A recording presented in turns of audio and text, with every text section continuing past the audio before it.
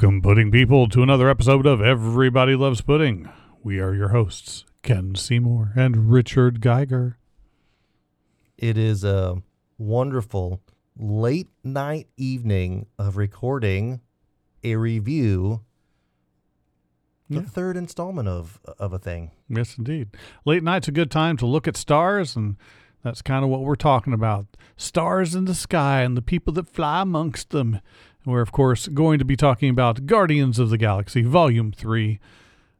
Came out a little ways ago. We had to do some scheduling to get things to line up to do the review right. I know I went right when it came out, but it took me a little bit to go and watch it. But if we look at one of the last reviews that we did, I think we talked about Mario Brothers, and I said, hey, we went on a Sunday, and it was the four of us, and it was like $23. Well, you know what? We went again on a Sunday, and it was the same. So if you folks out there are not wanting to pay $40 for movie tickets, a Sunday matinee, if you can swing it, is one of the more affordable time frames to go. And at least here in the Midwest, a lot of times those theaters aren't quite as crowded up until, 2, 3 in the afternoon. So it's good timing. Definitely so, especially with all of everything getting more expensive at the moment. It feels like with, everybody's talking about inflation and all this other stuff. And you know how we like to talk about politics. Indeed. And money, too. So we'll leave that there because that's not what we're here for. But as always, we're going to dissect this in our own unique way or semi-unique way, as we will come up with a score that will resemble getting a test back when you were in school. It can be up to 100 points, but it may not get that high. We will do a little spoiler-free thing at the very beginning, just for those people that haven't had the chance to see the film and want to know whether we think this is something that you should see and how you should see it. So let's start there.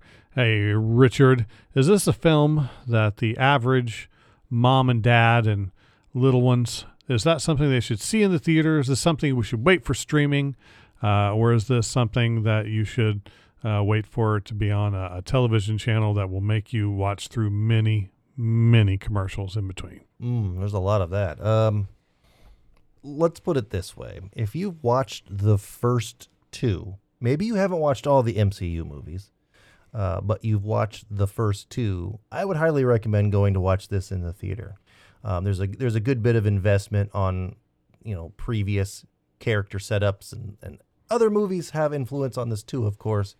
But I really think that this movie is a culmination of storytelling, and it's a story really ultimately about family. To me, that's what I saw out of it. I would say that's accurate. And anytime you have any film that's an action film, especially if it's based in space or has a lot of sci-fi elements, it will often do better in a larger environment like a live theater. I mean, don't get me wrong, it's going to be fun to watch on streaming if this is your kind of film to watch that you like, but it just has a much better feel in that large environment. So I too would say go see it in the theater. Even if you haven't seen the other films, you can just watch the other two films before you go see it at the theater. It'll work just fine. But big scale, lots of booms, lots of flashing lights. They actually had signs up about the flashing light warnings. Yeah, that was pretty funny. They are concerned about our well-being and don't want anybody going into spasms because of there were a lot of colors, a lot of bright in this. Very much colorful. Yeah. So there you have it, folks. Go see it in the theaters. That's been a good episode. Oh, wait, I forgot. See you next one. We got the rest to do. Well, now we're going to really just nitpick this thing to death and decide whether this is something that is really, really good or just good. Because I have a feeling that if you know us by now, unless the comic book movie is really bad, we're probably going to like it. So it's not a surprise. Yeah, they're not all the most miraculous thing we've ever seen, but Good cast, good director. So Yeah, our score should be good for this. I think so. Let's start, speaking of scores, with the score. Ooh. This is a big element in any James Gunn style of film. He loves to have that soundtrack pop, and he wants you to recognize the music, assuming you are of a certain age. Now, I like how in the previous movies they kind of revolved around a certain time frame, certain era, and there was payoff from what was delivered before. Mm-hmm. What's a Zune? And then one of the whole points of this movie, one of the things they touch on continuously is the Zune that they're listening to the music off of. Yeah, it's a lot of silliness, a lot of good. If you are a fan of 70s, 80s, 90s, pop and rock and that sort of a thing, this is going to be a soundtrack for you. The orchestral stuff, where it needed to play up, was great, and it had plenty of songs that you would recognize. Anytime you can work in a little bit of Radiohead, for me, is a good thing. So, provided it is performed by Radiohead. I've heard a variation of this song that was not very good in another film. And I'm the opposite. If you've worked in Radiohead to it, then it's a lower score for me. So, well, there's no accounting for the wrong taste. So, now if there was Guar, I mean, a 10 out of 10 every time. Yeah, that would drop my score to a 1 in a heartbeat. But a little bit of Radiohead. You can't go wrong with Heart, Earth, Wind, and Fire. I mean, Faith No More. You were talking a little bit about watching Super Mario Brothers, and they did No Sleep Till Brooklyn in their film as well as this one. Their No Sleep Till Brooklyn had more of a link because they're in New York, but it was stupid and it didn't make any sense where they put it in the film. And this one had no link and worked better, not great.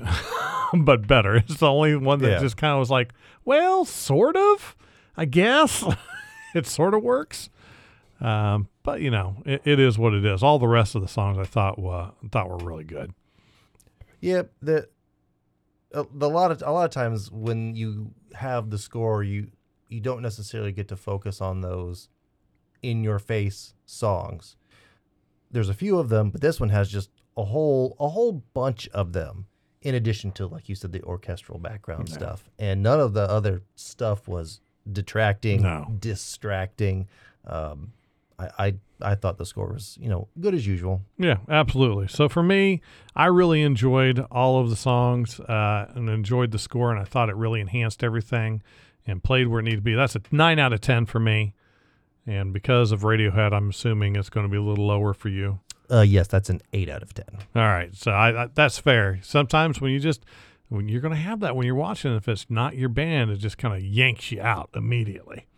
Let's say they threw a random Soundgarden song in here. I mean, it would just elevated it through the roof. Yeah, even if it was even out of place, it just gives you higher marks. Yeah, you don't get that very much though. I don't see a lot of people putting Chris Cornell for frick's sake, he did James Bond theme. The dude was a genius. Put some of his music in some stuff. Jeez, oh, Pete. Mm-hmm. Must be expensive to get. Maybe that's what maybe. I don't know. But, But that's a good place to start. Let's go into, we were talking about it being a very bright film. Well, part of the thing that was bright is the costuming. A lot of color. I mean, we had some of the stuff that was carryover from the previous films. It's not like Star-Lord's outfit really changed all that much. No, maybe some tweaks here and there. Yeah. It looked the same, but not. A lot of their outfits, their makeup, the way they're put together looked the same, but not. You could say in one instance it looked more polished, and you can say in another instance it looked maybe too polished. Yeah, it was a little glossy. Yeah. And one of the areas that really showed in was this version of Groot was a little too glossy, but I don't know if that's a design problem or if that's a CGI problem. I'm not really sure. Maybe a little bit of both. High Evolutionary, I thought he was going to be rough. I mean, if you're going to bring that to the big screen, his outfit in the comics, it makes no sense. I mean, it's fun. I love it, but it just would not. There's no way to translate that right into a live action. So I was kind of curious where they were going to go with that. Yeah, all metal with like little bolts and stuff all around. Right. That would have been hard to do. And the metal, another person with a metal, whatchamacallit?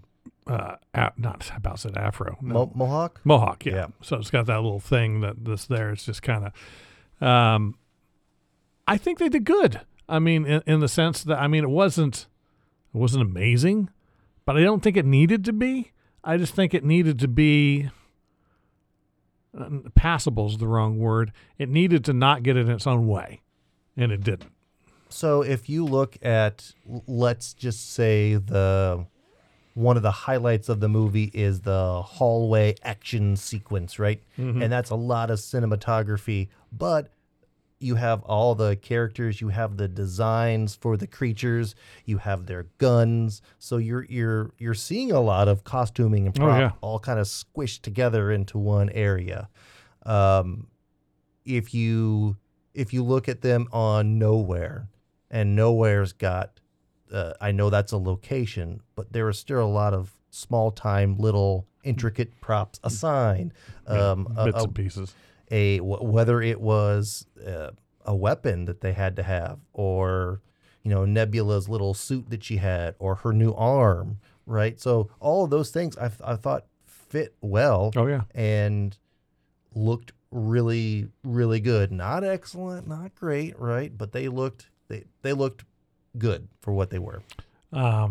They could have really messed up Warlock, because he could also come off of it as extraordinarily goofy looking in transition, but he looked good. I mean, he looked like you could take him seriously if you needed to take him seriously, which is the thing I was concerned that I would see him as like, yeah, that just looks goofy. But he didn't look goofy. He acted goofy, which is actually good, but he looked like he could, he looked like a bit of a tank. It's like, all right, I can dig that. It worked pretty well. Yeah, if you look at Will Poulter in real life right now, he is swole. He is ripped. And it's almost like his suit, they had to do some embellishments to make him look bigger, but then they figured that it was too late, and he was already huge, so he looked like stuffy in the suit. A little bit. Not bad. I just felt like it looked stiff. Yep. Yeah, a little stiff, but not much you can do about it. Just like the pulling of the skin over the face with the High Evolutionary, it was a little bit off, but not terribly so. I liked the designs for Lila, Teefs, and Floor. That was good character design for that. I mean, there were a lot of costumes, even just the starburst colored spacesuits that they had at the beginning when they're going into the organic space station. Mm-hmm. I mean, that's really, really bright and could look really dumb, and did, but it was good that it looked dumb. Yeah, like dumb on purpose. Right. So it just kind of worked really well. I didn't really like the design of the defenders of that space station very much. I thought it looked kind of bland in design. Looked like a Power Rangers villain outfit. Yeah, like what exactly was the direction you were going with them? Yeah. And it was a bit off. When you've got the people who you're putting into those suits, who are like some of the coolest iconic actors, and you buried them in like a weird poofies. I don't know. Right. That's just me. I don't know. And it's just it was a little weird, but then he kind of made up for it when they go to Counter Earth, and all the costuming for all of them, it was 100% perfect. Yeah, so a lot of the other movie elements could have dropped the score down a bit, and some more than others, but then that just made up for it, right? That was the good balance you had right there, because there's I read somewhere that there was so many like pieces of costuming and props and prosthetics that they had to use throughout the movie that it was like the most of that type of usage in any movie because of all those people they had to put, bat noses on. And Right. various animal prosthetics. And they looked great. I mean, just his assistants, the evolutionaries' assistants looked great. The amalgamated entities all designed looked great. I mean, even though there were a couple of small missteps here and there, just all in all, just really, really nice. Yes. Thank you for doing practical when you could. Oh yeah, that's always better. For me, that's 9 out of 10. Easy. I gave the 9 as well. There's so much going on in this movie. We can nitpick all we want. They did a good job. Yeah, definitely. Locations, since you talked a little bit about nowhere anyway, we'll just go straight into that. There were not as many locations, but the locations that were there were intense. I guess is the best way to put it. Yeah, what was the Earth place called? Alternate Earth, not alternate Earth. Counter Earth. Counter Earth. Yes. So it's a little bit of the prop stuff, like when you're in the house and you see the picture frames, everything just looked in place. Oh yeah. Right. The era that they had presented to you on this Counter Earth, it made sense, right? So all the houses, the subdivisions, the cars, once again, those are props, but we're looking at the location as a whole. Solid, very believable. Oh yeah. And the evolutionaries tower was very daunting and looked the way that it needed to. When you were amongst the prisoners in the cages, it was confining feeling and narrow and just kind of ominous, and they did great details on that bit. This is a weird detail to think about, but the sequence where Rocket escapes and he's picking stuff up from the floor, everybody's focusing either on Rocket or the stuff he's picking up and what he's making. But did you look at the floor? I mean, there is so much detail of just random crap on that floor. Yeah, all the, let's call it packing material, right? It's all the little sleeping material and all the organic material, and just it's a pile of everything in there. Yeah. It seems like it's for something that's basically intended to be window dressing around what it is that the viewer is supposed to be focusing on. To put that level of detail into it just makes me very happy. The Earth locations they did were not important and not impressive. Didn't need to be. No, you weren't focusing on that. No. What else was there? The biodome, some of it was neat. Even the stuff I didn't like, again, had a stupid amount of detail to it. So, it's more of a taste thing. Yeah, how are you going to envision a space station that's made out of organic matter rather than inorganic matter? That's different. Yeah, squishy. And red, pink, brown, with the rings around it, and but you're right. You got an exterior view, but did you really get a prolonged presentation? No. But did you really need one? No. The space shots looked gorgeous, although I will say, space fireworks, come on, man. Come on. I mean, I get it, but maybe that atmosphere that they were in extended out far enough to do that. No. No, it did not. But so if you're going to do something like that, there are enough educated people out there. Throw in a single line. We are the kings of talking about the single line of dialogue that can explain away something like that. Oh, we've designed these special fireworks for the celebration that can do X, Y, and Z.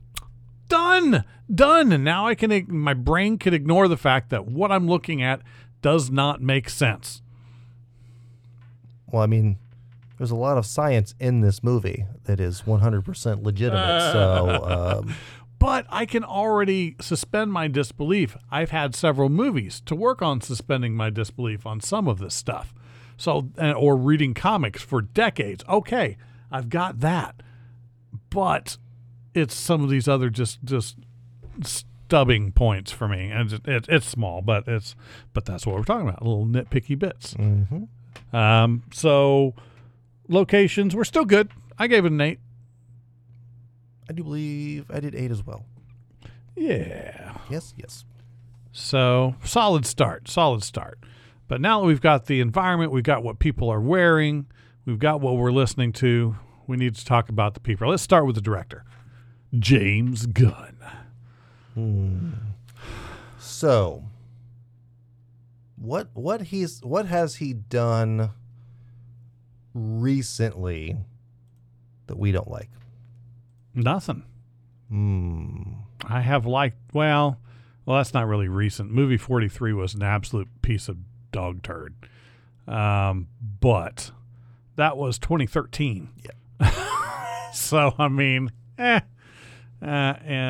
so as far as director, he's done the Guardians stuff, right? Well, there's writing stuff. I did not ask you to go back to writing. I wanted you to go to directing. Peacemaker, obviously great. Suicide Squad was great. So yeah, movie 43 was the last thing that he made that I didn't like. But Super before that was good. That was fun. Yep. Slither was just nasty, which is what it was supposed to be. Correct. It's just kind of so yeah, I mean, he's got the right vision. He's got the right vision, and he's got the right kind of feel for things so much that now he gets to control DC for 10 years. And maybe we'll get a good DC movie finally. Maybe. I mean, the Flash movie is not his project. No. So if it's good, you can say, hey, he did good work. And if it's bad, you can say, well, he had nothing to do with it. Right. So no, I joke. There've been some good DC films. It's just not been consistent. Hopefully he will be able to bring a little bit of that consistency. Yep. But yeah, so we know what he's capable of. We've seen what he can do. Going into this, I had high expectations, which is always a potential problem. Trouble, yes. But he didn't let me down. He's one of the few directors that's generally the case. I go in, I expect this to be quality. He goes, okay, here you go. And it was. He knows these people. They respect him. He puts them in situations where they can showcase their skills, whether you're talking about the actors, whether you're talking about the other people behind the screen. They all seem to, when they work with him, give their best. And I think he understands, besides storytelling, I think he understands what I said before for this movie, which was, hey, this is a movie about family. I feel like he understands relationships well, and I think he understands the off-camera relationships as well, because he's developed this Guardians, quote, family as a cohesive unit on and off the screen. I mean, the vast majority of his choices I have to agree with. To me, that's out of 15 points. That's well, he's not the perfect director. He is pretty fantastic. That's a 13 out of 15 for me. Did I do 13? I think I did 13 as well. I'm looking forward to what he'll do for a Superman movie coming up. That could be a lot of fun. I'm hoping. But like we said, the people that he works with, they give him a lot because he lets them shine. So let's talk about those people. Let's talk about those actors. Let's talk about them, Ken. We they don't get enough attention, or they're not seeking adoration or fame or anything like that. No, not a bit. Oh man, but I have to say, the addition of Chukwudi Iwuji, I hope I did that right. I'm pretty sure I was close. I think you were close, yes. As a choice for the High Evolutionary, my initial thought was, I don't know. I don't know if he can do this. And then I watched this film and I saw what they wanted him to be. It's like, oh, for what they want him to be, yeah, he can do that. And that was a good choice. Yep. And we were talking about this, I feel like maybe a couple days ago, that this character isn't on page over the years and years, because this character, Very old. An old nemesis, 60 years 60s. ago. So a long time ago. But that's the character that you saw on screen is not the representation of the character that you would see on the page. But the character that we were presented with as intended, that worked out well. Right. And if you aren't familiar with who this dude is, he's been in a bunch of stuff. He's currently in a television show called The Split as a recurring character.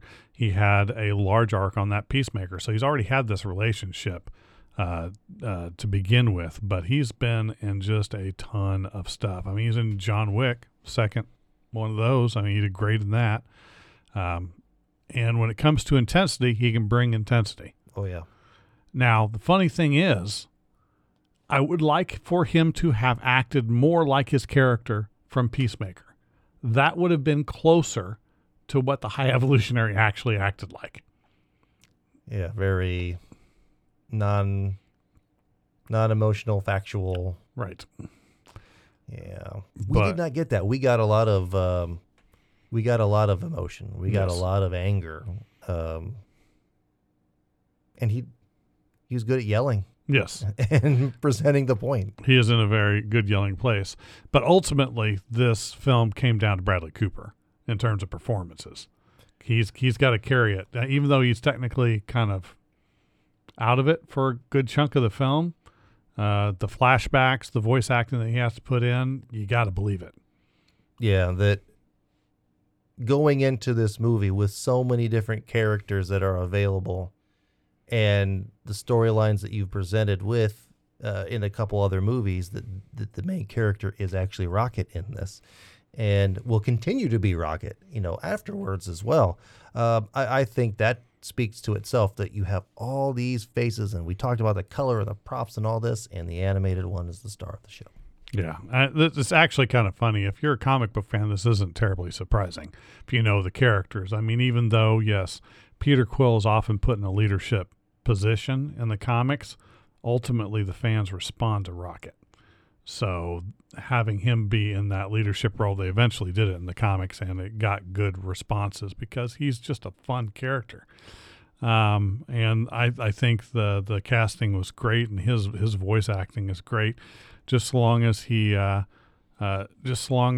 able to maintain that emotion and doesn't try to out Sam Elliott, like in A Star Is Born. A Star Is Born. Now I gotta tell you something. That was so much fun to watch. I mean, that was his brother, right? In the Yeah. movie? So Yeah. I mean, naturally would have some similarity. Yeah. But when you're looking at them standing side by side, it's like, no, you're not brothers. There is no genetic material shared here. But you sound very similar. Okay.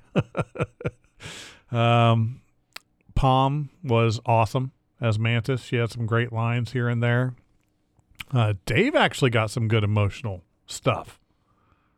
Yeah. So he's always kind of been, that character and the Mantis character in these movies have always been kind of everybody gets laughs, but they were kind of more of the jokey joke type characters, Right. In the first couple movies. So we still got that in this movie, and they had their own type of special relationship, right? Right. And how they interacted.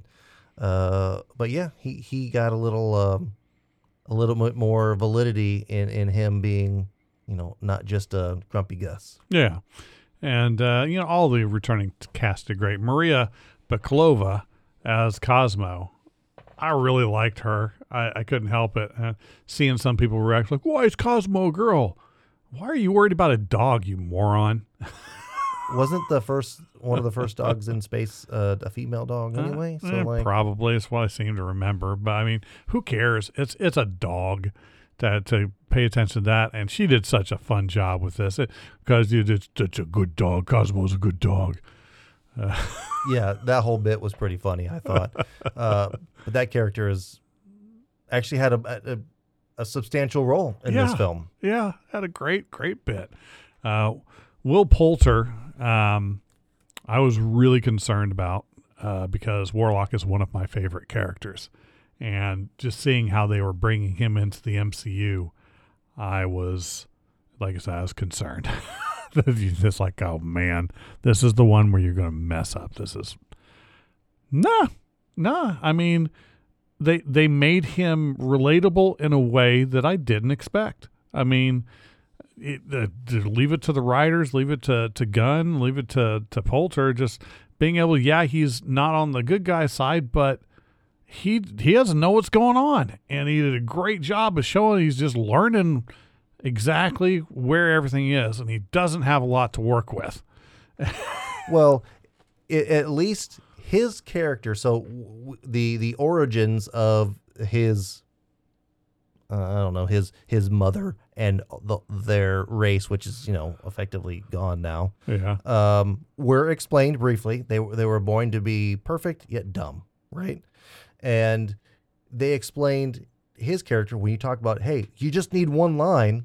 They explained what was going on with him with one line. It's like, he's a baby. Yeah. Okay, that's all the explanation that you need. All his actions and interactions make complete sense. Yeah, it did a great choosing Linda Cardellini to do the voice of the little otter. The otter with no arms. Yeah, mechanical arms. That was great. She did great with what she had to work with. We've got Azam Chaudhry as Teefs. He did great. Seeing those faces and the voices, like, okay, I can see that. The one that threw me off though was Michaela Hoover doing Floor. Oh yeah. It's like, she does not look like her voice in this. What's the conversation? It's like, okay, we know you're gorgeous. We want you to be a rabbit with a trap for a mouth. Well, they could change, her voice, right? I know, but it's so different. It's like, okay, I love that just for the fact that it's that. Judy Greer was the pig monster. Yes. I missed that. I completely missed it. How did I miss that when I watched it the first time? Like I didn't know that in terms of, I tend to sneak a peek at the cast beforehand and then watch it and then take a peek at the cast afterwards. And I knew she was in it, but I totally spaced it out. I totally spaced it out. I always liked her, and she's always good in everything. I just can't. I like to go in blind, and I just missed it. Of course, Sylvester Stallone reprises all the extras from the Ravagers come back, including Michael Rosenbaum. Indeed. With no vocal role, to my knowledge. He's just kind of covered by CGI. Yes, and happy to be there. Oh, if you haven't listened to his podcast, by the way, it's called Inside of You. It's really good. I know maybe it's not a normal thing for one podcast to talk about another, especially since he has absolutely no clue who we are, even though I've met him and he's a fabulous gentleman. He gets some really fun conversations with some great guests, but in a way, that's kind of what I like to think we aspire to a little bit with our podcast. Yes. But Seth Green coming back for a split second as Howard the Duck, which we need a Howard the Duck show or movie. Seth Green is a perfect voice for that. It's just great. Yeah, I appreciate the poker scene. He was in there one other little space too, but a snippet is fine, but more would be better. Yes. But of course, you were talking about Nathan Fillion earlier, and I mean, obviously James Gunn really likes Nathan Fillion because he'll put him in anything, even if it's a small and silly part. And this was not a small part. This is actually a fairly sizable part. Yeah, bigger than his other ones. Still silly. And I loved it. I mean, I still like his arm fall off guy role, which is just hilarious to me. Oh, I will say there is a new DC animated film that is out, and that character is actually in that DC animated film, and it's pretty solid. Yeah. It's a funny character, though. Oh, but yeah, I mean, everybody just did great. Vin Diesel did great with, his Groot lines. Nebula, Karen Gillan. Oh, Karen Gillan, She had a lot more going on in this movie too. Yeah, near and dear to my heart, that one. I love her. But yeah, Sean Gunn had a little more time on screen, got a little chance to flex a little bit, some acting muscles. Mm-hmm. Yeah. I mean, if it seems like we've gone on a little bit longer with this section, it's just because there are that many good actors. There's so many. And honestly, we haven't even talked about Chris Pratt. No. And he had a lot of fire, I felt like in this one, right? So there was a lot of things going on, I think, for everyone's character. Yeah. But especially for his character in this, from the situations, him being serious but funny, right? To him being sad, to him being a pouty little baby boy, I guess you could say. But kind of coming full circle at the end, and even the end credits are like, Peter Quill will return. But we got to see Greg Hendry come in as Grandpa Quill. It's like, come on. It's like they just get everybody. It's like, you want me to do what? Okay, sure. Yeah. And the fact that you got him for the first movie was great. But then he's like, yeah, I'll come back for the second one. How long? Third one, I mean. How much of the movie am I going to be in? Post credits? Okay. That's fine. It's just whatever. Because he knows it's good. It's gold. So, all that being said, the massive overload of people that we got that were all great, and everything else, it's not perfect. Obviously, there are things, but I'm not going to go into really any nitpickiness for me. It's not a perfect, but it's near perfect. So that to me is a 17 out of 20. I want to point out one more character. I was just looking at her earlier today. It's the actress that's also in Peacemaker, and she's been in like all of those more recent things that revolve around DC. You talking about the one that played Ratcatcher in No, the agent. Oh, right. I'm spacing the name here. I just looked at her name earlier. There's so many. See, this is the thing. There's so many people in this movie. It's hard to keep track of all the people who put faces on the screen, to be honest with you. Ooh, look at Peacemaker. She was in Peacemaker. She was in before that. She was in the Suicide Squad before that as one of the, quote, handlers, right? And she got a little bit of screen time. Then she got a lot of bit of screen time in Peacemaker. Showed up in Black Adam, and she was in this as a completely different character, of course, DC, Marvel. Talking about Jennifer Holland? Jennifer Holland. Oh, well, of course she's going to be in it. She's got connections. Yep. She's in a lot of... So it's nice to see familiar faces like that across all the James Gunn properties. So we're going to see a lot more of her. Now, I think I need to rephrase that because that might come across wrong. When I say she's got connections, people may read, well, she's married to the director. No, I just mean she's got connections to all the source material. She's supposed to be there. Yes. So I appreciated, once again, seeing her. So I think I did an 18 for the cast. Yeah, I think that's pretty fair. I nearly went that far myself. It was a hard choice. It was definitely a strong suit for the movie. Yeah. All right, we're almost done. We've only got two more to get through. We got cinematography and we got plot and writing. So let's do the easier one. Let's do cinematography because we always like to end with plot and writing. Mm-hmm. Cinematography, there were no shaky cam moments. Love that. Yeah, always good. I like to start there because how much I hate shaky cam. But there were some really interesting shots. Transitions specifically in this film. I really like how they went from scene to scene. That was really nice. Yeah, build in some different feels, some different music coinciding with that as well.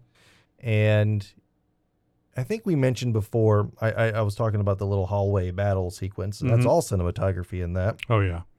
And there was little battles like that in the past that they have done. But this one was a little bit more special, I guess you can say, because it was kind of like the last all-in type of presentation. And I think that one kind of shows you, in a certain sense, we talked about this being a family movie and the couple locations, but the big areas and space and all this. I think that one shows you right there that they can do the action sequences very well. They can make them be presentable, whether they're absurd or not. So we know he's good at doing those types of things. Yeah. Well, I mean, especially with a location like Nowhere that they create, there's a lot of clutter there. There's a lot of things that you can just trip over and they don't. The transition from moment to moment is good when Rocket gets thrown, a distance. The tracking on that, it's again a weird thing to look at, but the tracking on that was just really, really smooth. The fight, the little bit between Warlock and Nebula, that was a nice bit of choreography. The CGI was really pretty good. The only thing I didn't like about the CGI, the Chris Pratt freezing in space, that was a little weak. Yeah, and that's its own plot point as well, which we'll discuss that a little bit later. But him getting his puffy face, which I suppose that would happen. But you're right. It looked off. It just looked a little off somehow compared to everything else. I'm trying to remember, what's the director of Jojo Rabbit? Taika, right. There were some Taika moments, like when they were on Counter Earth and they first get exposed to everybody in the dodgeball bit. Mm-hmm. That was very Taika. There were some nice, I don't know if that was an intentional reference, but it seems there were nice bits and pieces, nods to other styles. I didn't feel like I was confused following the action. Everything was pretty clear. I mean, it was solid. And although these people have their own bits of training, it's not like they had to do the old quick cut, right? No. Enough spacing to make it look very organic, but not ridiculous, right? And ridiculous in a good way, in a bad way. Yeah. So, I mean, all in all, if there weren't too many things that I could just look at and go, man, that's dumb, like fireworks in space. Just a few. Just a few. But for the most part, it was pretty solid. And I don't feel the need to really stay on cinematography too much. It was just really solid. That to me, that's a 12 out of 15. Yep. CGI was decent. Colors were nice. Camera cuts were clean. So you can't really ask for too much more, right? No. What did I do for this one? 12? 11. What was I thinking? I was thinking I wanted to control the narrative of my score, and that's what it is. Sorry. It happens. I'm not saying that what we do isn't scientific, but it's not. So, all right, finally, we go into plot and writing. This is a biggie. This is worth 20 points because, this is where everything lies. Mm-hmm. And the key to this is all about this film is all about character development, character growth. And that's a weird thing to say on an action space sci-fi film. But if this film was going to work, it had to have that. And it did. Yeah. So it wasn't just about Rocket and that bit of character growth, because that made sense. That's what was put in your face. That's what the MacGuffin revolved around. But it was the sense of urgency that was needed to rescue their friend. I mean, that was repeated over and over. But then I think you got a little bit of, like I said before, of that interaction with certain characters. the Peter Quill character, ups and downs in terms of emotions, and then come to a realization of what it's actually what his life is going to be like, what he wants it to be like.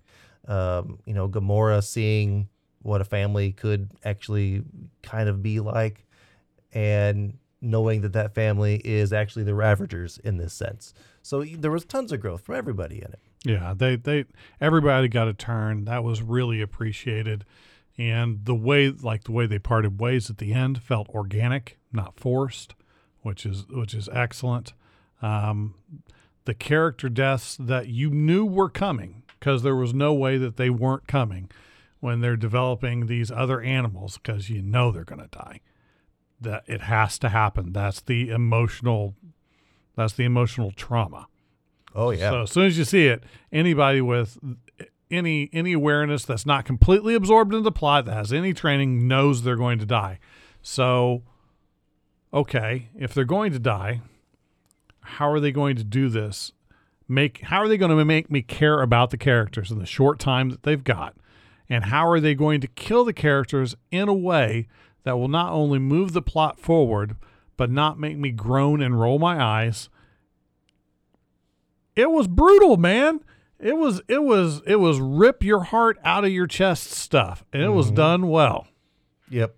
Definitely there's a couple things.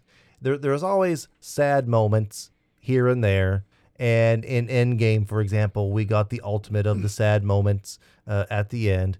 But there were some really wrenching moments in this movie that gave you some of those nice ups, downs. It was the emotional roller coaster, if you will, for this movie. I love the way that they had Star-Lord not being able to get over that love. I like the way they had Nebula trying to be a friend without a frame of reference on what that means, and trying to figure it out, and being appreciative, but also trying to do the right thing. That was with the amount of range that the Nebula character doesn't have in facial expressions and things like that. It's all about writing at that point and vocal tones, and that was just excellent.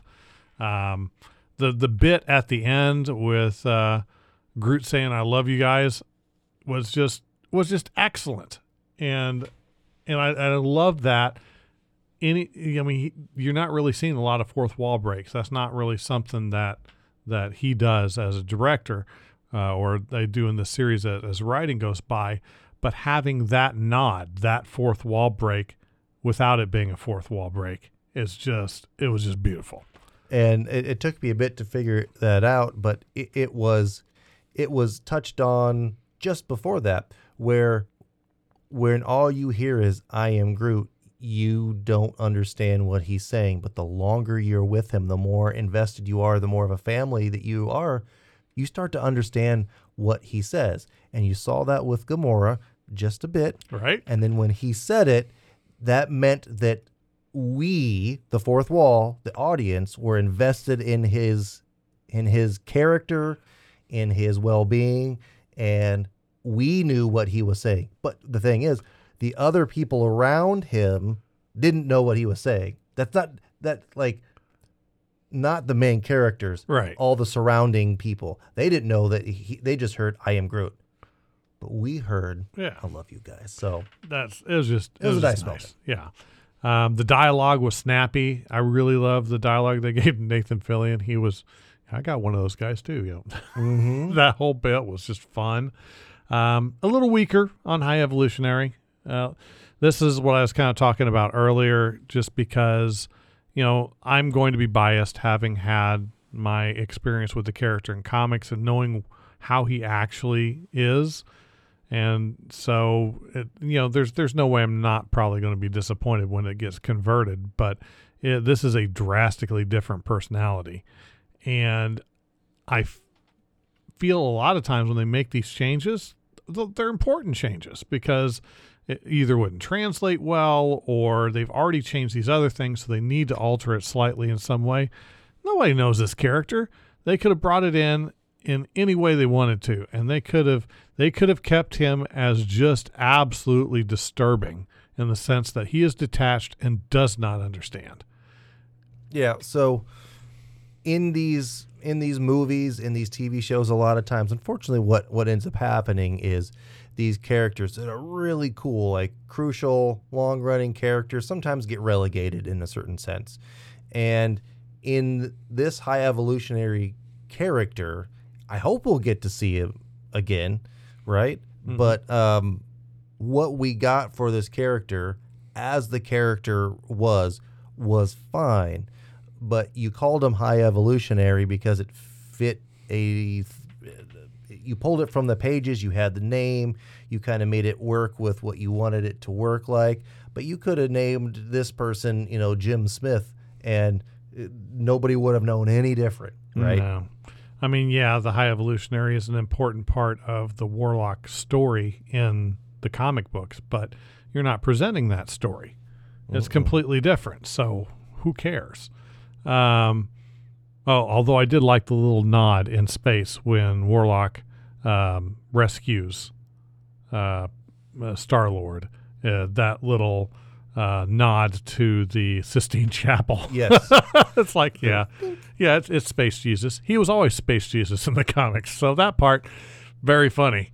But, it's just kind of, it was all right. The after credit scenes were nice. The first after credit scene, Rocket lead his team and seeing how they operate, and already you can see the growth of the Warlock character and the presence of somehow Phyla-Vell. That doesn't quite track, but okay, sure.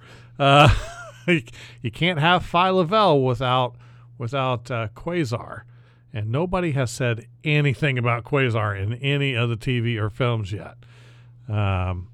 It was just, it's neither here nor there, but still fun. Well, we were discussing this before, and two observations from that. So the Adam Warlock character, really, everybody else could sit back, he could go swing punches, and they'd be done. Yeah. In realistic terms. And that's kind of how they presented that. They're like, I'll go get this one, guys. So really, as a team, they are terrific, but in most situations, they could just sit back there, have a snack, and Adam Warlock could just go dominate everybody. So that part might be interesting in terms of what it's going to look like going forward or in the future. But you're right. When we were discussing, I asked you, like, is that the Quasar character? And you're like, well, that's the name. That's the name.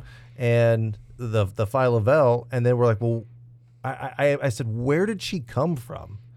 And that's the mystery of that character and that plot point in this movie is she was one of the many kids that were trapped, but there was no development at all. None. Like, she had powers.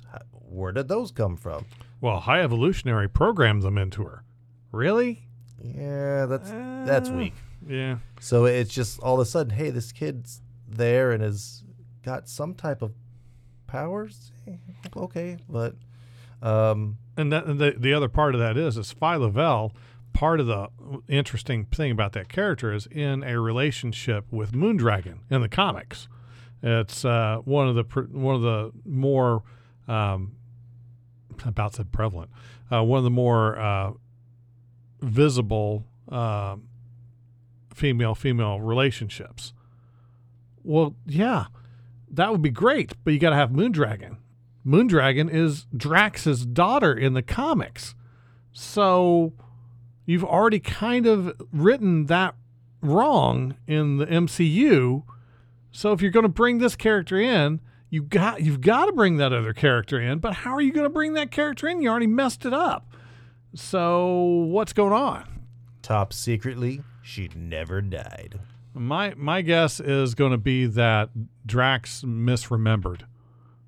And he's never that bright in the films. So I'm going to go with he thought he remembered his family and being a member of this race, and he's not. He was actually always the person from Earth. That's an easy enough rewrite, and that when he dies and comes back is easy enough to write in, I guess, but still kind of weird. But the best part, my favorite part, the second post-credit scene where everybody's expecting, like, okay, what's the hint for the next film or the next thing in the MCU or whatever, and it's just him having cereal with his dad. And I was kind of hoping it would be something sweet, at least. I mean, if you want to do something for the next film, I was going to be fine. But feeling the palpable disappointment in the movie theater with that was actually so much fun. It doesn't always have to be the next big thing, guys. I know you're trained for that, but just appreciate what it is. It's good, trust me. The headline that you saw on there, if you didn't watch the Christmas special, had everything to do with the Christmas special. Yeah. And really, the Christmas special is a 20-minute setup for this movie. Yeah. And I mean, it's a great Christmas special anyway. That's fun. Worth watching if you're wondering. So if you didn't watch that when you went into this movie, you're like, oh, well, they have nowhere. And it's kind of fixed up and looks like shops and like, oh, they've been busy. How did that happen? And that was kind of, established in that Christmas special.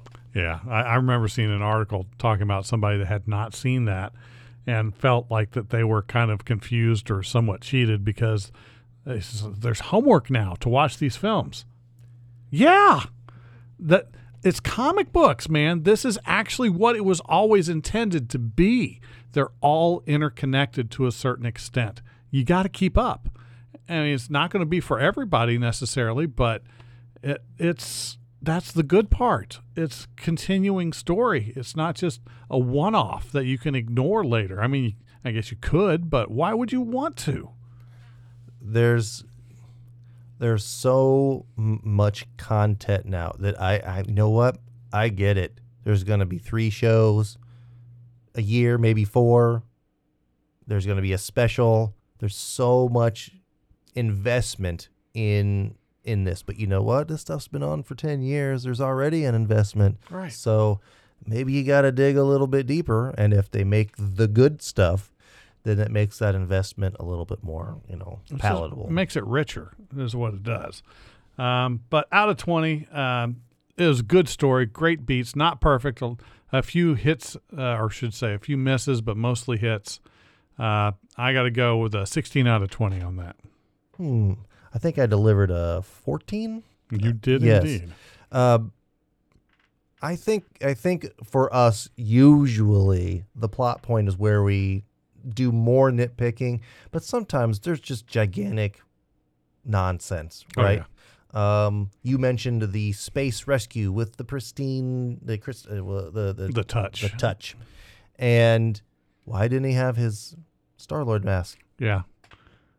He's missing some equipment here and there. Yeah. So that was the first question that I had. Is like, why didn't he have those? I mean, there's always little bits of sequence that are out of place, but as a whole, I think the story was fine. Like I said, there was a MacGuffin, the magical code to save their friend, right? They tied up loose ends. Where did these people come from? How were they made? In a cheesy way, which was fine, but whatever. Well, there's going to be a little cheese. There's no way around it. Yep. But, that brings us to our final scores. Richard with an 81 and myself with an 84. You gave it a B minus, and I gave it a solid B. I think those are very good scores. And as far as a lot of the movies that have been things Marvel-wise that have been out recently, that's probably one of the better ones for sure. And I'm hoping for more better, because I'm going to say more better, or betterer, wrong English, for future endeavors of what Marvel decides to show for us. I think so. Stay tuned with us next week, folks. We've got a fun interview coming up, I do believe. We always have some really nice actors and and producers and directors and dancers. And we love to share those talks with those people. We're probably going to do one of those. If not, we'll come up with something else fun. But we love having you with us. This is the first episode of the 6th season. 6th season, people. We've been doing this a little while, and we love having you listen. Until next time.